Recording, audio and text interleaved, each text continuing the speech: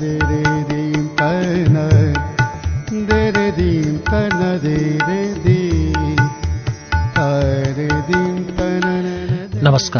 उज्यालो 90 network मार्फत देशभरिका विभिन्न एफएम स्टेशनहरूबाट एकैसाथ प्रसारण भइरहेको कार्यक्रम श्रुति सम्वेकमा प्राविधिक साथी सशेन्द्र गौतमसँगै म अच्युत घिमिरेको स्वागत छ।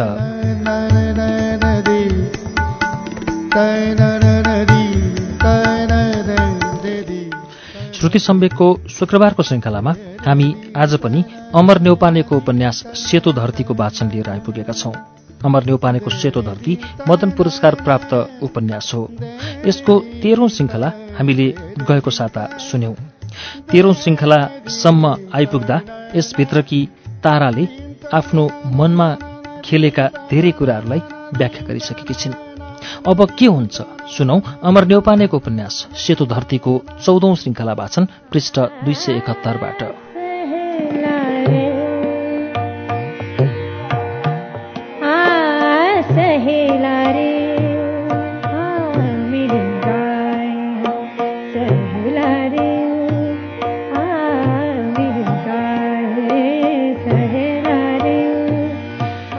त्रिशुलीमा पुल बनाउने कुरा छ, जोलुङ्गे पुल, तर अहिलेसम्म बनाएका छैनन्। पारी जान नदी किनारमा छु। आज बजार जानु छ जडाको लुगा किन्न। म बोटे कुरिरहेकी छु कि डुङ्गा जेउस कुरिरहेकी छु। पुल नबनेकोमा खुसी बोटेहरूले, पुल नबनेकोमा दुःखी यात्रुहरूलाई नदी तारिरहेछन्। नदी तर्दा लाग्यो वेद पग्लिएर बगिरहेछ। नदी जो बगेर कहिल्यै सकिँदैन, जसरी जीवन पढेर कहिल्यै सकिँदैन, किनभने प्रत्येक पढाइमा जीवनका नयाँ नयाँ अर्थ खुल्दै जान्छन्। यो नदीमा पनि प्रत्येक हेराइमा नयाँ नयाँ अर्थहरू भेटाउँछु र आनन्दित हुन्छु।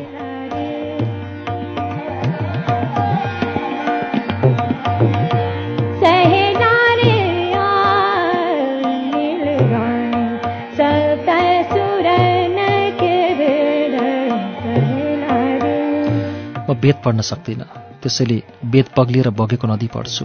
तरल वेद पढ्छु, किनभने ठोस वेद छिछोल्न सक्दिनँ म। डुङ्गामा म मात्रै छु आइमाई, अरू सबै मेरै उमेरका होलान् लोग्ने मान्छेहरू। तिनीहरू आपसमा बोल्दैछन्। म चुपचाप, बोल्दा तिनीहरूको मुखबाट आएको तातो पुरुष सासले मेरो अनुहार ढाक्छ। म बाफिन्छु, तर ती मेरा सेता वस्त्र र मुडुलो टाउकोसँग डराइरहेका जस्ता देखिन्छन्। मेरो अनुमान तिनीहरू मलाई बोक्सीलाई चाहिँ हेर्छन्। म चढेको हुनाले डुङ्गा घोप्टिन्छ कि भनेर डराइरहेछन् सायद, मानौ मैले उनीहरूको साइत बिगार्दैछु।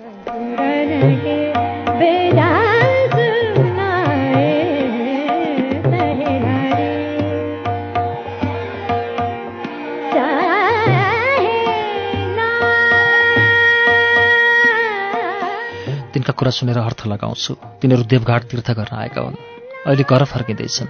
म तिनका अनुहारमा हेर्छु, ती पनि मलाई हेर्छन्। अहिले व्यवस्थाले, कहिले दयाले, ती 7-8 जना मध्ये 5 जना मेरा लोग्ने हुन सुहाउने खालका छन्। मलाई लाग्छ ती मध्ये 2 जना त अझ बढी सुहाउँछन्, तर ती अरूकै लोग्ने हुन्। पारी पुगेपछि जब ती मलाई जान्छु पनि नभनी वास्ते नगरी आफ्नो बाटो लाग्छन्। मेरो देब्रे छाती पोले जस्तै हुन्छ, तर पोलेको हुँदैन, किनभने यस्ता कुरा मेरो लागि अब दिनदिनै घट्ने घटना जस्ता भएका छन्।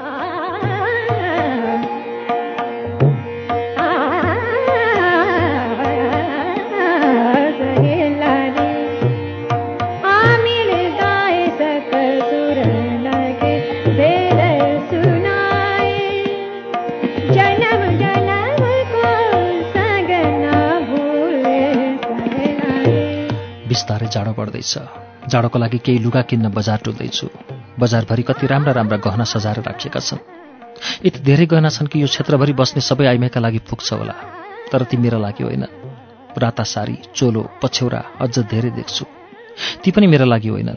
मैले आफ्ना लागि उस्तै सेता लुगा किने।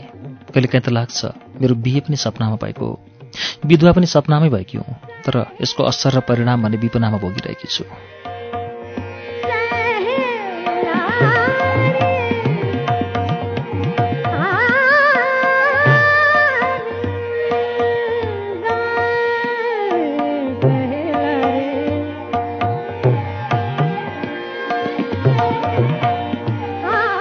एक्लो हुन्छु, भगवान सम्झिन्छु। भगवान आएझै लाग्छ। आफ्नो मान्छेसँग रुन होस् वा भगवानसँग रुन एक्लो हुनुपर्ने रहेछ, नत्र त मन खोल्नै सकिँदो रहेनछ। मेरो मनपर्ने भगवान कृष्ण। कहिलेकाहीँ लाग्छ मैले तिनलाई पाएँ, धेरैले पाउँदा हुन् तिनलाई, त्यसैले त ऊ बेलामा पनि उनका 16,108 कोपिनी भए। कुटीको एक कुनामा पूजा गर्ने ठाउँ बनाएकी छु। भित्तामा कृष्णले मुरली बजाएको फोटो छ। प्रेमका आँखाले हेर्दा हेर्दै त्यो फोटो हुँदैन, साँच्चैका कृष्ण हुन्छन्। मुरलीको धुन सुन्छु। जब म यो भित्री संसारबाट बाहिरिन्छु, एकदम आत्तिन्छु। कृष्णलाई सपना र विपनाको बीचमा पाउँछु। कहिलेकाहीँ त लाग्छ भगवानको नाममा श्रृङ्गार गरौँ, रङ्गीन बनौँ, तर सक्दिनँ। भगवानका नाममा बलि दिइन्छ भने मैले भगवानका नाममा श्रृङ्गार गर्न किन हुँदैन? मेरो प्रश्नको उत्तर मेरो मनको रुखको टुप्पाबाट कुहिएको फल चाहिँ खस्छ भुइँमा, फ्यात्त। साँच्चै भगवान पनि नभइदिएको भए म कसको सारामा बाँच्ने होला?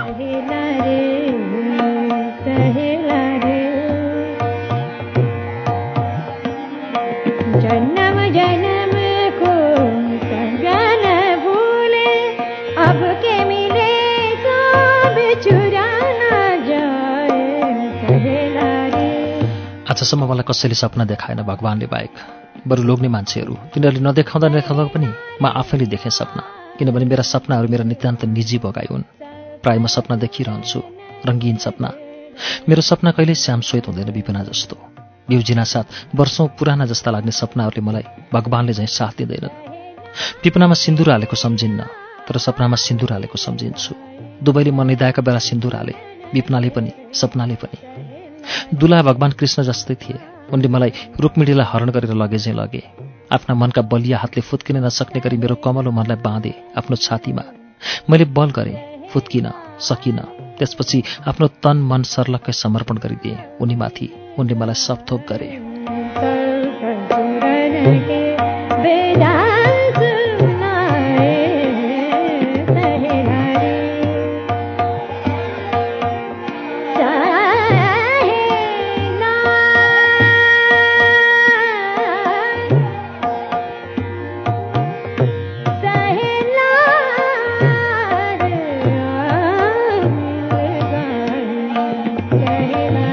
सायद सपनाले प्रत्येक रात निरन्तरता पाउने भएको भए 10 महिनापछि सपनामै भए पनि म आमा बन्ने थिएँ। सपनामा जन्मिएका 2-3वटा छोराछोरी हुने थिए मेरा। बिउजेपछि सोचेँ, कस्तो निर्लज्ज तर आनन्ददायक सपना देखेछु। भगवान पनि कस्ता कस्ता अपवित्र सपनाका सिनेमा देख्न मात्र होइन, भोग्न पनि लगाउँछन् राति राति। यो सपना भनेको कस्तो होला? जसलाई म देख्छु उसले मलाई देख्दैन, जसले मलाई देख्छ उसलाई म देख्दिनँ।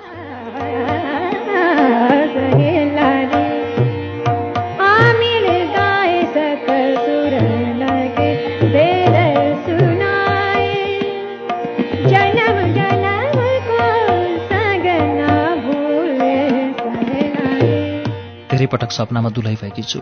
सपनामा भएको दुलाहालाई विपनामा अगाडि देख्दा उनीसँग म नबोली तर्किएर हिँड्छु। उनी पनि तर्किएर जान्छन्। तिनलाई म आफ्नो सपना सुनाउन सक्दिनँ, उनी पनि मलाई आफ्नो सपना सुनाउन सक्दैनन्। दुलाहरू प्राय फरक फरक हुने गर्छन्। आजसम्म सपनामा मेरा दुलाहा कति भयो होलान्, तर विपनामा मेरा एउटै पनि छैनन्। सपनाको हिसाब गर्ने हो भने त म पनि द्रौपदी भएकी छु, स्वप्न द्रौपदी। भगवान तिमी नै भन, म कुमारी रहेँ त अब?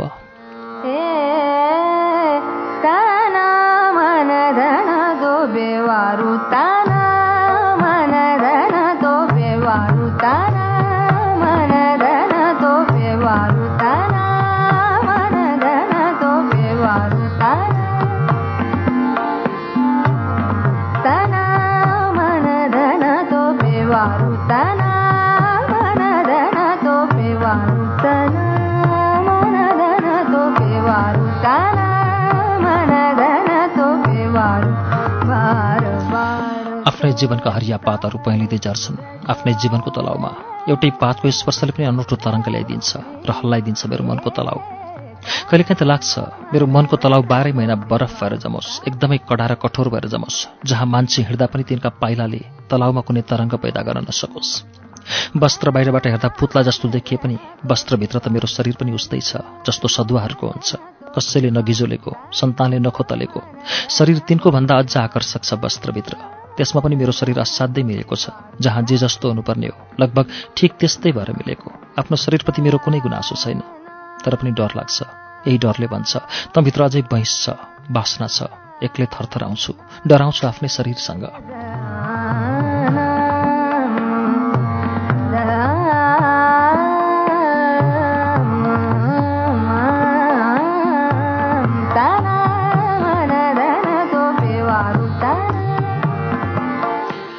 जब समयले बार बार झापड हानेर मेरो शरीरलाई थोत्रो बनाउनेछ, बुढो बनाउनेछ। त्यसपछि म डराउने छैन आफ्नै शरीरसँग। भर्खर पानीले भरिएको घडा जस्तो मेरो यौवन देखेर जति डराउनु भएको थियो मेरा बाआमा, त्यति डराएकी थिइनँ म आफ्नो शरीरसँग।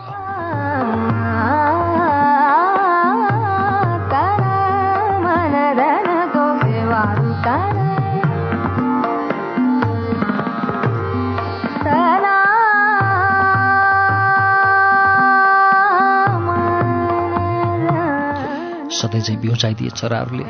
कहिले त मन्दिरका घण्टाहरूलाई पनि बिउजाइदिन्छन् चराहरूले। कहिले पनि मन्दिरका घण्टाहरूले बिउजाइदिन्छन् चराहरूलाई। ध्यान भनेको एक्लै गर्नुपर्छ भनेर म गङ्गातिर लागेँ। अँध्यारै छ, कोही उठेका छैनन्। घडी छैन मसँग। प्राकृतिक घडी उदाउन अझ कति समय लाग्ने हो थाहा छैन। साह्रै चाँडै भएछ क्यारे। होस्, भगवानसँग मैले एकान्त पाउँछु गङ्गा किनारमा। जतिसुकै अँध्यारो होस्, छामेरै भए पनि गङ्गाको किनारसम्म त पुग्न सक्छु। पुगेँ। त्यहाँभन्दा टाढा जाने ठाउँ पनि त छैन मेरो। तर मेरै अगाडि बगेकी गङ्गा भने कहाँ कहाँ पुग्छिन्।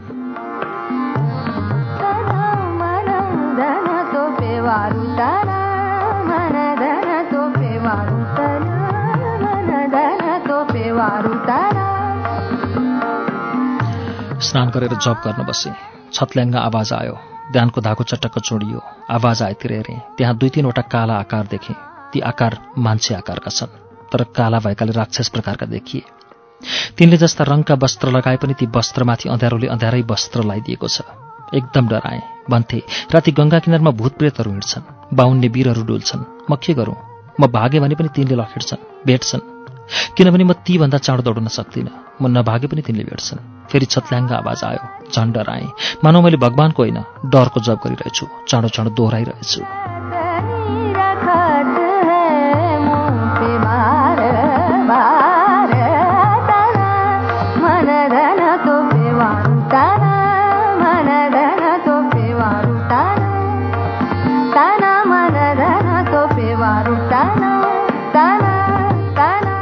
स्वामीजीले भनेको सम्झे। कुनै दिन केही पर्यो भने, कोही आक्रमण गर्न या तर्साउन आयो भने परमात्मालाई सम्झिनु। ती जे भए पनि तिनलाई भगवान सम्झिनु। कसैले छुन सक्दैन। भगवान सम्झिएपछि भूत प्रेत पिशाच पनि भगवान नै हुन्छन्। त्यही सम्झेर मैले मनमा नै भने मेरा भगवान मलाई दर्शन दिन आउनुभएको छ। म धन्य भएँ। एकपटक मैले आँखा चिम्लेर दोहोऱ्याइरहेँ मन्त्र झैँ। मन्त्रको सट्टा मैले तिनै भूत प्रेतहरूको जप गरेँ सायद। सोचेँ मेरो मृत्यु यसरी नै हुन लेखेको रहेछ भने मेरो के लाग्छ र? म मृत्यु पर्खे चाहिँ बस्न थालेँ ध्यानमा। केही बेरपछि मेरा परेलामाथि ज्योति खसे जस्तो भयो। उज्यालोले मेरो परेला ढकढकायो। ओहो, मलाई त केही गरेनन् भूतप्रेतले। साँच्चै स्वामीजीले भने जस्तै ती भूतप्रेत पनि भगवान नै भयो कि क्या हो? बिस्तारै आँखा खोलेँ। मिरमिरी उज्यालो भइसकेको रहेछ। सूर्यले पूर्वको ढोका खोलिसकेका रहेछन्। त्यहाँ हेरेँ, जहाँ भूतप्रेत थिए कोही छैनन्। त्यहाँ त 2 जना मान्छे स्नान गर्दै रहेछन्।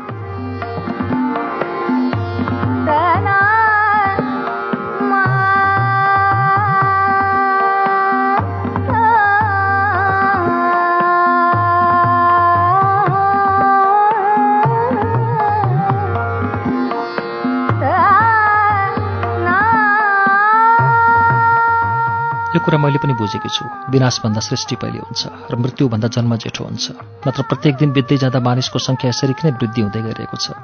तर हिजो आज दिनदिनै मृत्यु देखिरहेकी छु गङ्गाको किनारमा।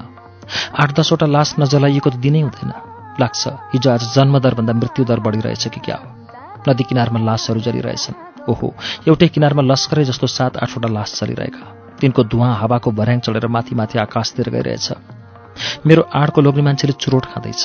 लाग्यो आकाश पनि मान्छेका लासहरूलाई चुरोट बनाएर खाइरहेछ।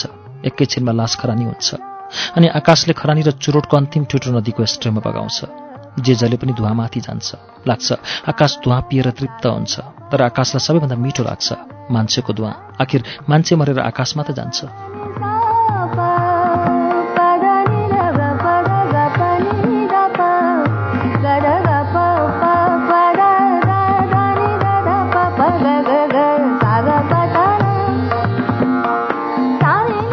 सधैँसँगै कोही हुँदो रहेनछ।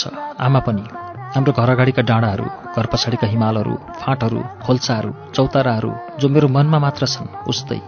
तर ती यहाँ छैनन्। मादी त्रिशुलीमा मिसिएर कहाँ हराइन् कहाँ। घर नजिकैको चौतारो, ती आफन्त छिमेकी कोही भेटिन्नन् यहाँ। पवित्रा, कली, गोविन्द, लक्ष्मी, राधी, यमुना, भाइहरू, मेरी बहिनी, कला कोही छैनन् मसँग। कतिलाई त म अब सम्झनामा बाहेक कतै भेट्न सक्दिनँ। यहाँ अहिले भेटिएकाहरू पनि भेटिन्जेल मात्र मसँगै उभिएका हुन्छन्। यिनका शरीर भेटिएकाहरू एकैछिनमा छुट्टिन्छन्, सपना झैँ।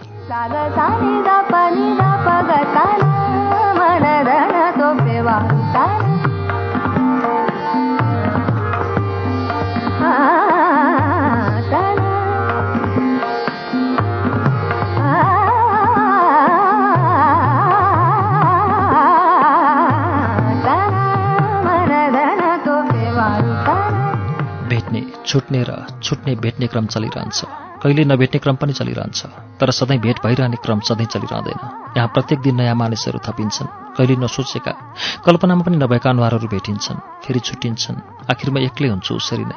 मसँग म बाहेक कोही हुन्न। म जहाँ गए पनि, जहाँ भए पनि मैले भेटिरहने मान्छे छ एकजना, जो सधैँ मसँगै हुन्छ। जहाँ गए पनि म उसलाई भेटिरहन्छु। लाग्छ ऊ संसारको कुना कुनामा सर्वव्यापी छ। जहाँ गए पनि म उसलाई पाउँछु। चारधाम जाँदा पनि म उसैसँग हुन्छु। सपनामा पनि उसैसँग सपना देखिरहेकी हुन्छु। विपनामा पनि उसैसँग विपना भोगिरहेकी हुन्छु। उसैसँग सुत्छु, उसैसँग उठ्छु सधैँ सधैँ। रुँदा उसैसँग रुन्छु, हाँस्दा उसैसँग हाँस्छु, कुरा गर्दा पनि उसैसँग कुरा गर्छु। आजसम्म एक पल पनि उसँग म छुट्टिएकी छैन। त्यो मान्छे हो, स्वयं म।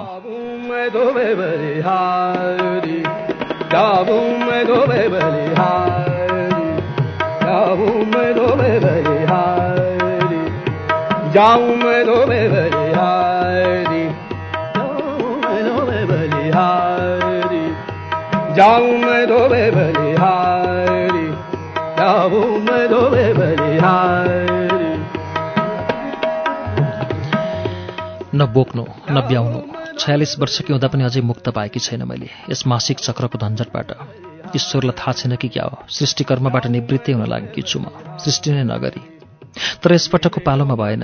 हुनुपर्ने दिनमा महिनावारी नहुँदा म किन चिन्तित भइरहेकी छु? 2, 4, 8, 10, 15, 20 दिन कट्दा पनि भएन। नहुँदा झन् चिन्ता लाग्यो। सुक्नका लागि नभएको त भए ठिकै थियो, तर झन् दुख्न पो थाल्यो। गरीब की इच्छा पूरा न करा दो तुम तो गरीब न जाऊं मैं धोबे बलिहारी, जाऊं मैं धोबे बलिहारी,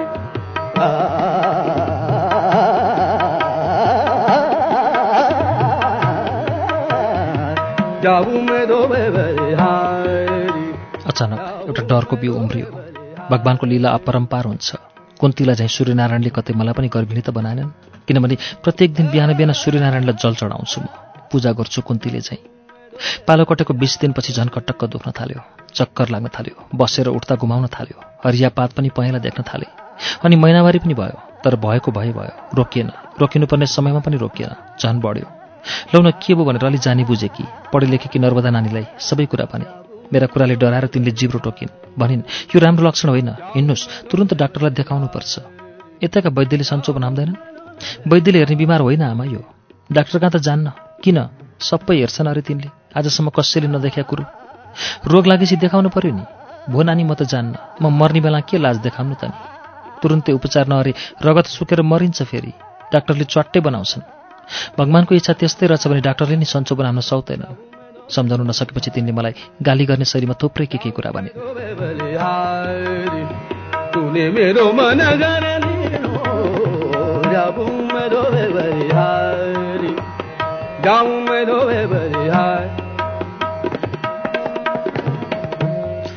साँझ पर्दै गयो, व्यथा झन् बढ्दै गयो। पृथ्वीका रुख, घर, कुटी, मान्छे सबै घुम्न थाले। स्वामीजी भन्छन् पृथ्वी घुम्छ, शास्त्रमा लेखेको छ। कसरी घुम्छ होला पृथ्वी जस्तो लागेको थियो। शास्त्रमा लेखेको र स्वामीजीले भनेकाले मात्र पत्याएकी थिएँ, तर आफैले देखे जस्तो भयो। मैले पृथ्वी घुमेको देखेँ। अघिपछि कहिले नघुमेको पृथ्वी घुमिरह्यो। म ओछ्यानमा पछारिएँ। मर्छु कि क्या हो जस्तो भयो। कहिले त अब मर्न पाए पनि हुन्थ्यो जस्तो पनि लाग्यो, तर अहिले लागेन। अनायास मलाई आफ्नो जीवको माया लागेर आयो। आफ्नो शरीरलाई मृत्युबाट जोगाउन मन लाग्यो।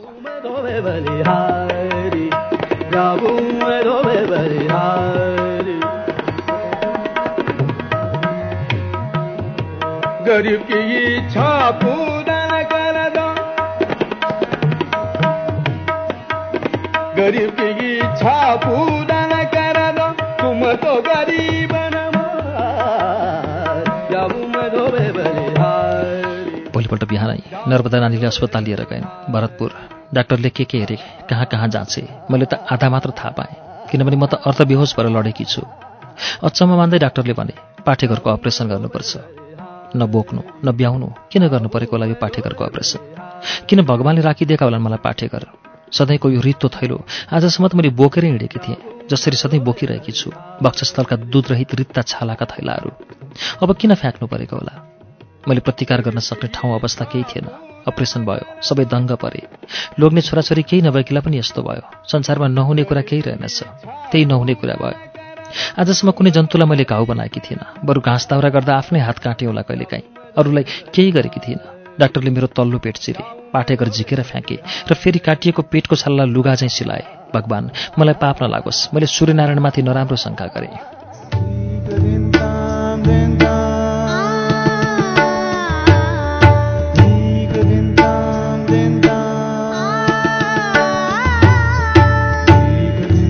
कार्यक्रम श्रुति सम्वेकमा अहिले तपाईँले सुनिरहेको वाचन अमर नेउपानेको उपन्यास सेतो धरतीको वाचन हो। यसको बाँकी अंश केही बेरमा वाचन हुनेछ। उज्यालो सुन्दै गर्नुहोला।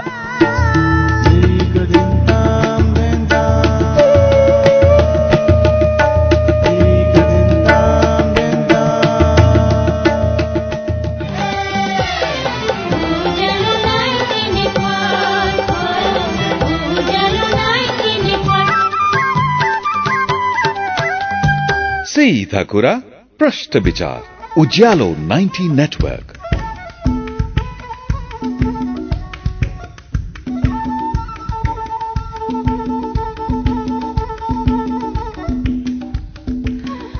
कार्यक्रम श्रुति सम्वेकमा पुनः स्वागत छ। तपाईँ अहिले उज्यालो 90 नेटवर्क काठमाडौँसँगै देशभरिका विभिन्न एफएम स्टेशनहरूबाट कार्यक्रम श्रुति सम्वेक सुन्दै हुनुहुन्छ। श्रुति सम्वेकमा हामी अमर नेउपानेको उपन्यास सेतो धरतीको वाचन सुनिरहेका छौं। अब यसको बाँकी अंश वाचन सुनौ।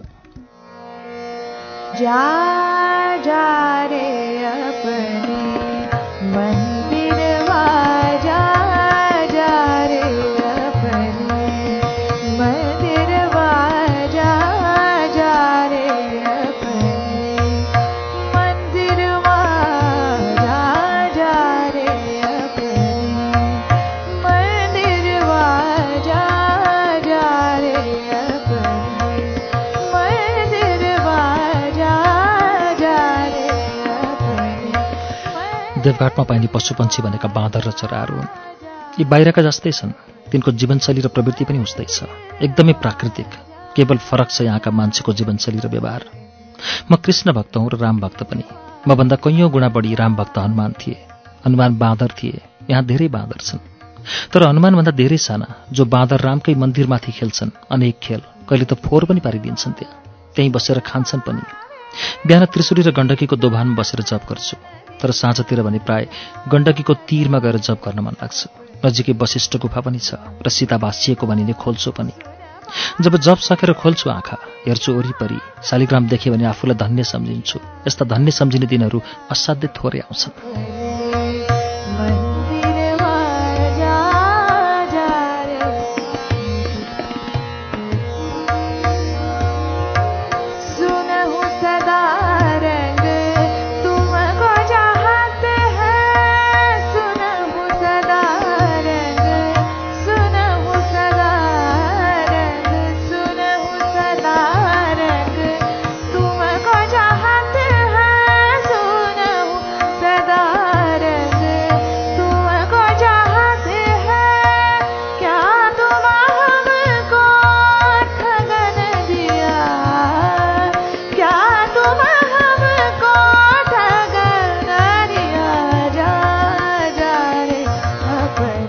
जप गर्न आउँदा कहिले त म रुद्राक्षका दानाभन्दा धेरै यहाँका बाँदर गनेर बस्छु। जसरी जप गर्दा सबथोक बिर्सिएर भगवानमा ध्यान जान्छ र मन चङ्गा हुन्छ, त्यस्तै हुन्छ यी बाँदरहरूको लीला हेर्दा पनि। यिनीहरूको लीला हेर्दा पनि म सबथोक बिर्सिन्छु। कहिलेकाहीँ त बाँदरलाई पनि बिर्सिन्छु। यी बाँदर हुन् भन्ने पनि बिर्सिन्छु। झोलिएको ठूलो पेट र पेटमाथि स्तनका गुलाबी मुन्टा भएकी एउटी सुन्दरी खोकिलामा आफ्नो बच्चा च्यापेर खुर्र रुखका हाँगे हाँगा दौडेर टुप्पामा पुगी। कताबाट कुन चाहिँ राम भक्त या कृष्ण भक्तको हातबाट चोरेर ल्याएकी रहेछ दुईको सकेरा। अरू बाँदरहरूले नखोसुन् भनेर रुखको टुप्पामा गएकी रहेछ। भुत्ल्याएर आफूले खाई, आफ्नो बच्चोलाई समेत दिइन, तैपनि बच्चोले खोसेर खायो। उसले कुनै प्रतिवाद गरिन। त्यसपछि केराको बोक्रा रुखको टुप्पाबाट यसरी फाँकी, मानौ त्यसले मलाई नै ताकेर हानेकी हो। मलाई लागेन, तर मेरो नजिकै खस्यो। सायद त्यो खिन्न भई म खुसी।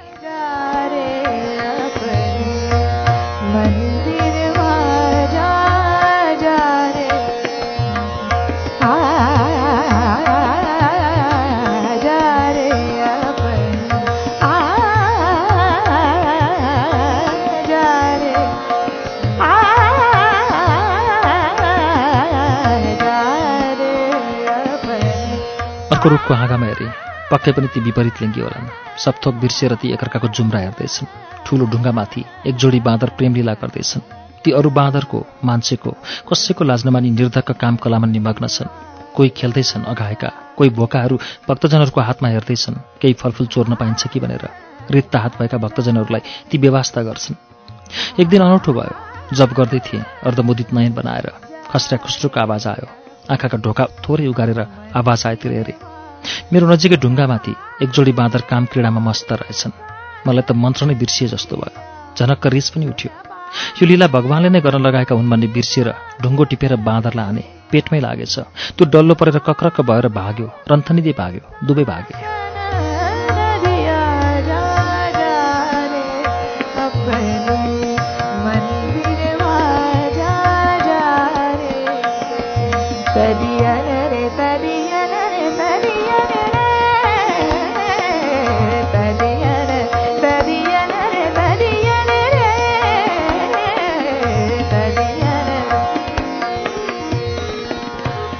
थाहा छैन मैले शालिग्राम नै टिपेर प्रहार गरेँ कि क्या हो। जे होस् आफूले जितेको सम्झेर म खुसी भएँ। अर्धशान्त मुद्रामा जप सकेर बाँदरको क्रीडा मनमा बोकी उकालो उक्लिँदैछु कुटीतिर जान। अरू कुरा पनि मनमा आउँदैछन्। त्यही कुराको वरिपरि घुमिरहेछन् अरू कुराहरू।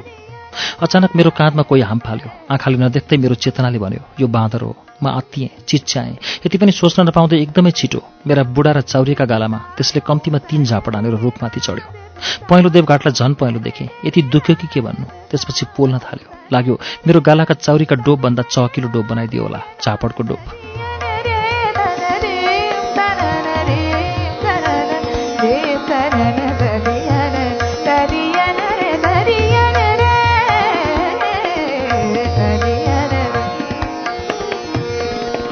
मुस्किलले रुखका हाँगातिर टाउको उठाएर हेरेँ। त्यहाँ 5-7वटा बाँदर छन्। सबै मैतिर हेर्दैछन्। फेरि हानौला चाहिँ आँखाले ताकेर हेर्दैछन्। मैले छुट्याउन सकिनँ। अघि मलाई झापड हान्ने बाँदर कुन हो। मैले त काम क्रीडामा मस्त हुने बाँदर पनि कुन हो छुट्याउन सकिनँ। सबै उस्तै लागे। पक्कै पनि त्यसैले हानेको हुनुपर्छ जसलाई मैले टुङ्गाले हानेकी थिएँ। मैले चिने पनि त्यसलाई केही गर्न सक्दिनँ। मनमा नै सोचेँ, नचिनेकै ठिक छ। जमिनतिर हेरेँ। त्यहाँ साना साना ढुङ्गा छन्। तर ढुङ्गा टिपेर मैले तिनलाई हान्न सकिनँ। हान्न पाए हुन्थ्यो भन्ने आक्रोश र बदलाको भावना पनि आएन। बरु अनायासै मन त्यही बाँदरलाई सम्बोधन गर्दै गङ्गा सुसाए झैँ सुसाइरह्यो, मलाई माफ गर। तिम्रो त्यो प्रेम लीलामा मैले त्यसरी ढुङ्गा फ्याँक्नु हुने थिएन। यस्तो कुरा मैले बुझ्नै सकिनँ। तिम्रो संवेदनशीलतालाई मैले महसुस गर्नै सकिनँ। महसुस पनि गरौँ कसरी? सायद त्यसको संवेदनशीलता मलाई थाहा थिएन।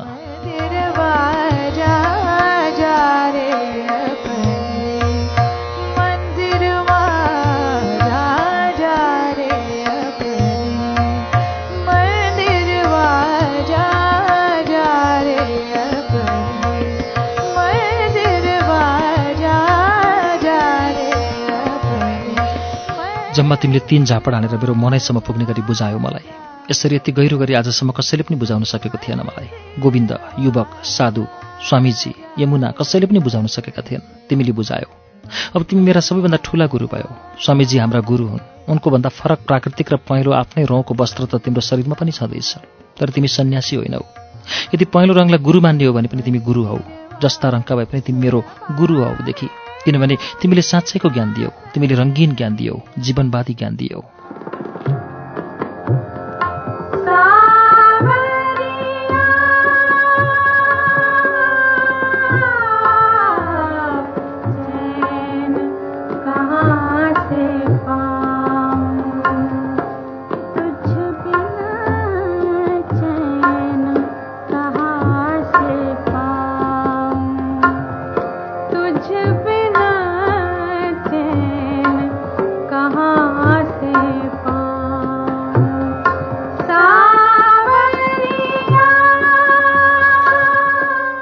सालको कार्तिक महिनामा मौसम पनि उस्तै छ जस्तो पहिलेका कार्तिकहरूको थियो। अरूको जिन्दगी देखेर सधैँ सधैँ म मेरै जिन्दगीसँग बाँच्ेँ। मसँग बाँचेँ भनेको त अरूका निम्ति पो बाँचेको रहेछु, समाज र संस्कारका लागि, देख्नेहरूका लागि। मनमा यस्तै कुराहरू मनको खेल मैदानमा खेल्दा खेल्दै ती आफै थाक्छन् र फेरि जीवनको नयाँ गन्तव्य बनाउन विश्राम गर्छन्, फेरि खेल्छन्। एउटा नौलो तर परिचित अनुहार देखेँ। आफ्नै अनुहार हेरे चाहिँ हेरेँ। हेर्छु नि कहिलेकाहीँ त ऐनामा आफूलाई, हिँडाइ पनि उस्तै छ, अनुहारको डबक झन् ठ्याक्कै उस्तै, यमुना जस्तै।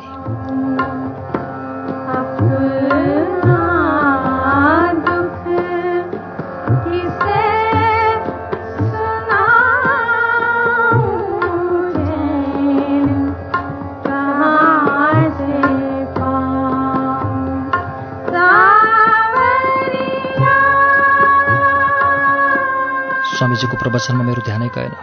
तिनलाई हेरिरहेँ। तिनको आँखा भनेकै कता कता चिप्लिरहे। प्रवचन सक्नासाथ म तिनको नजिकै गएँ। तिनी चप्पल लगाउँदैछिन्। तिनको दाहिने पाखुरामा च्याप्प समाते। बल्ल तिनले मेरो अनुहारतिर हेरिरहन्। मैले पनि हेरिरहेँ। ए बाबै, यमुना होइनौ? या आमै तारा होइनौ? यतिन्जेल भजन कीर्तन जप ध्यान गरेर प्रकट नभएका भगवान एक्कासी प्रकट भए जस्तो लाग्यो। स्वामीजीको गहकिलो प्रवचनको बौद्धिक आनन्दभन्दा तिनलाई भेट्दा कता हो कता धेरै हार्दिक आनन्दको अनुभूति भयो। एकाएक सम्झेँ तिनले प्रत्येक दिन जसो सुनाएका प्रणय प्रेमका घटना, त्यसको प्रभाव अमिट भएर मेरो मनमा शिलालेख चाहिँ लेखिएको उस्तै छ अझै।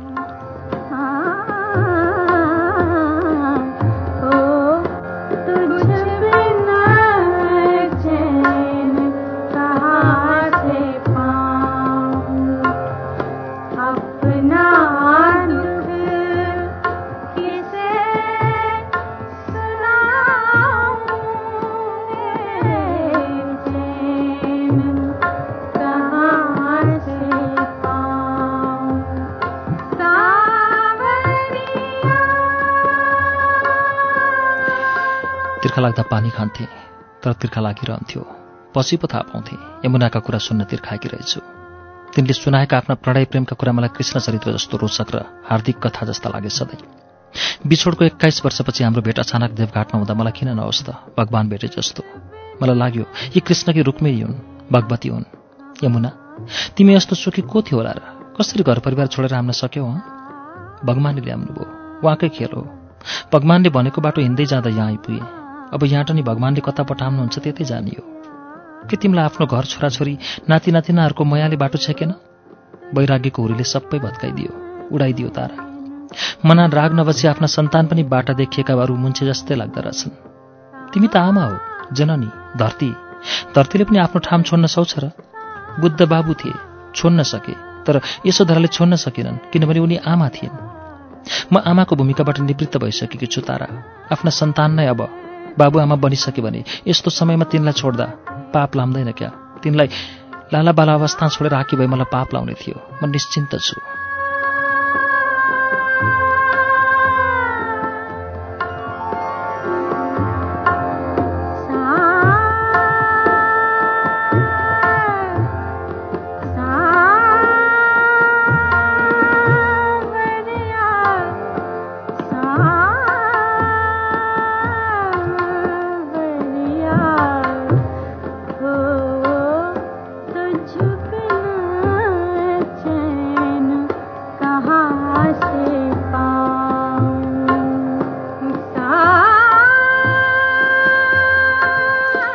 म त दङ्गै परे। तिनी मुखले होइन, मनले पनि होइन, हृदयले बोलिरहेकी छिन्। यतिका वर्ष भयो यो देवथलामा म बसेको, अझै मेरो मनमा यति वैराग्य आएको छैन जति तिनको मनमा आएको छ। यिनमा यति धेरै वैराग्य कसरी आउन सक्यो होला? त्यतिका धेरै धन सम्पत्ति र परिवार भएकी आइमाईमा कसरी वैराग्य आयो? तिनलाई देख्दा म किन तिनी जस्तो हुन सकिनँ भन्ने लाग्यो। सोचेँ, भोको मान्छेलाई कसरी वैराग्य आउँछ त? वैराग्य आउन पनि अघाउनुपर्छ, तृप्त हुनुपर्छ। तिनका कुरा सुन्न म फेरि तिर्खाएँ। तिनले मेरो मनको तिर्खा कसरी मेट्न सक्थिन् र? तर पनि तिनका कुरा सुनेपछि म पनि जीवन बाँच्दैछु जस्तो लाग्छ।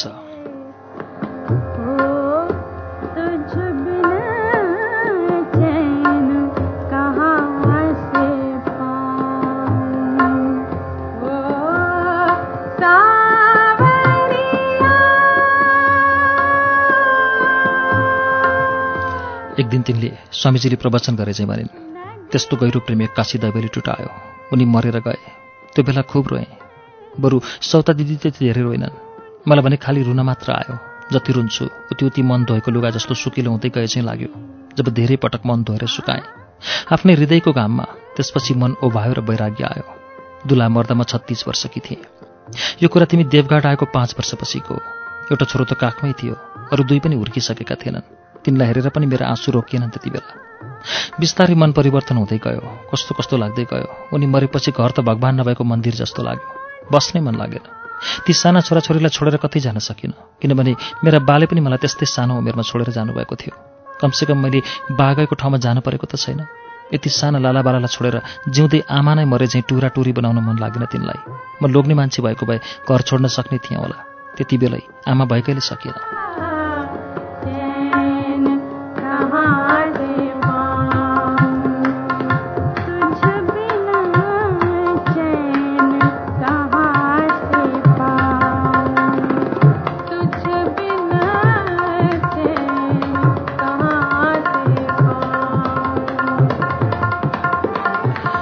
उनीभित्र म यति धेरै डुबेकी रहेछु कि उनीभित्र मात्र मेरो संसार बनेको रहेछ। म उनका गोडामा झुक्थेँ, उनी मेरो पुरै शरीरमा झुक्थे। म उनको गोडाको पानी खान्थेँ, उनी मेरो मायाको रस पिउँथे। उनीसम्म जति समर्पित थिएँ म, त्यति नै समर्पित थिएँ उनी पनि। उनी नभएपछि म कसरी बसौँ? दिदीको चाहिँ छोराछोरी नभएका भए त्यति बेलै म घर छोडेर हिँड्ने थिएँ। तर अचम्म लाग्यो, दिदीका आफ्ना छोराछोरी भएनन्, भएका पनि सानैमा खेर गए। तिनीभित्र अचम्मको आसक्ति थियो, अझै छ। उनीभित्र किन वैराग्य नआएर मलाई मात्र आएको होला? जसलाई जिन्दगीभर न पतिले माया गरे न भएका छोराछोरी बाँचे, तर उनमा वैराग्य आएन। म पतिको सम्पूर्ण माया पाएँ कि छोराछोरी नाति नातिना भएकीलाई किन वैराग्य आयो? सायद म तृप्त थिएँ।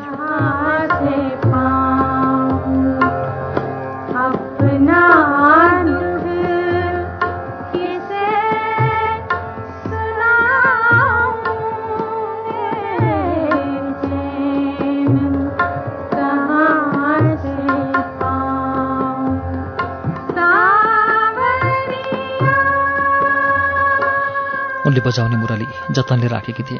बेला बेलामा मुरलीको रनको आउँथ्यो र मलाई सताउँथ्यो। मधेरामा पानी भर्दा भर्दै, वनमा घाँस काट्दा काट्दै, नुहाउँदा नुहाउँदै, खाना पकाउँदा पकाउँदै पनि मुरलीको रन्कोले मलाई भुत्तुक्कै पार्थ्यो। छाती पिटी पिटी रोएँ।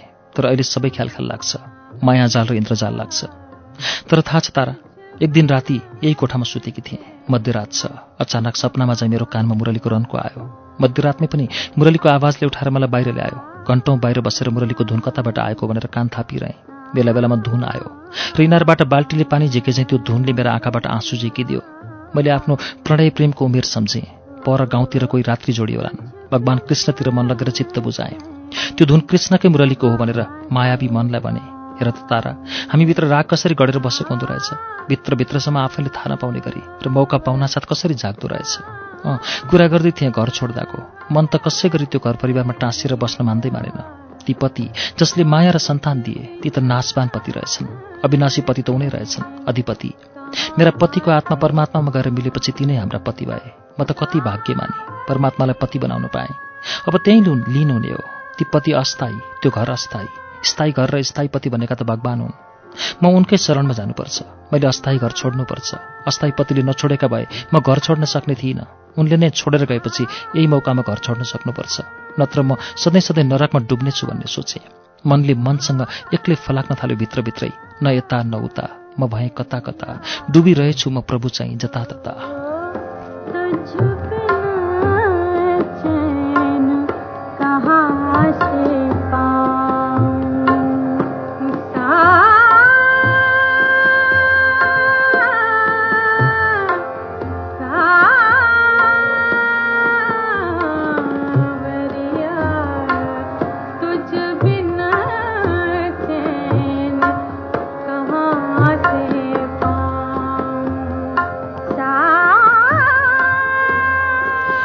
ठुलो 3 तले घर, अज्ञात रूपमै भए पनि मनमा वैराग्यका मुना पलाएका रहेछन्। पहिले माथिल्लो तलामा आफू सुत्ने कोठा बनाएकी थिएँ।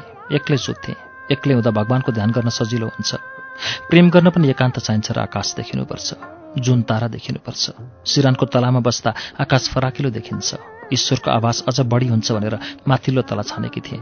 सिरानका तलाबाट जुन तारा पनि नजिक जस्तो लाग्छन्, भगवान पनि नजिक जस्तो।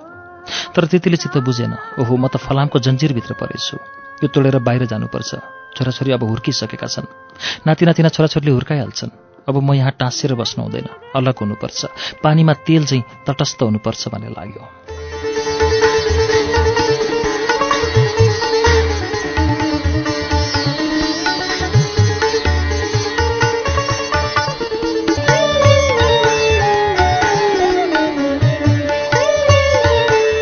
श्रुति सम्वेकमा यतिन्जेल तपाईँ सेतो धरतीको वाचन सुन्दै हुनुहुन्थ्यो। अमर न्यौपानेको उपन्यास सेतो धरतीको 14औं श्रृङ्खला हामीले आज वाचन गरेर सक्यौं। अर्को शुक्रबारको दिन हामी यो श्रुति सम्वेकको सेतो धरतीको वाचन लिएर आउनेछैनौँ। अब आउने शुक्रबार तपाईँ विशेष कार्यक्रम प्रकाश सायमीको साथमा सुन्न सक्नुहुन्छ अजर अमर गीतहरू र त्यसभन्दा पछिल्लो शुक्रबार अर्थात् आजको 15 दिनपछि मात्रै हामी सेतो धरतीको 15औं श्रृङ्खला लिएर आउनेछौँ।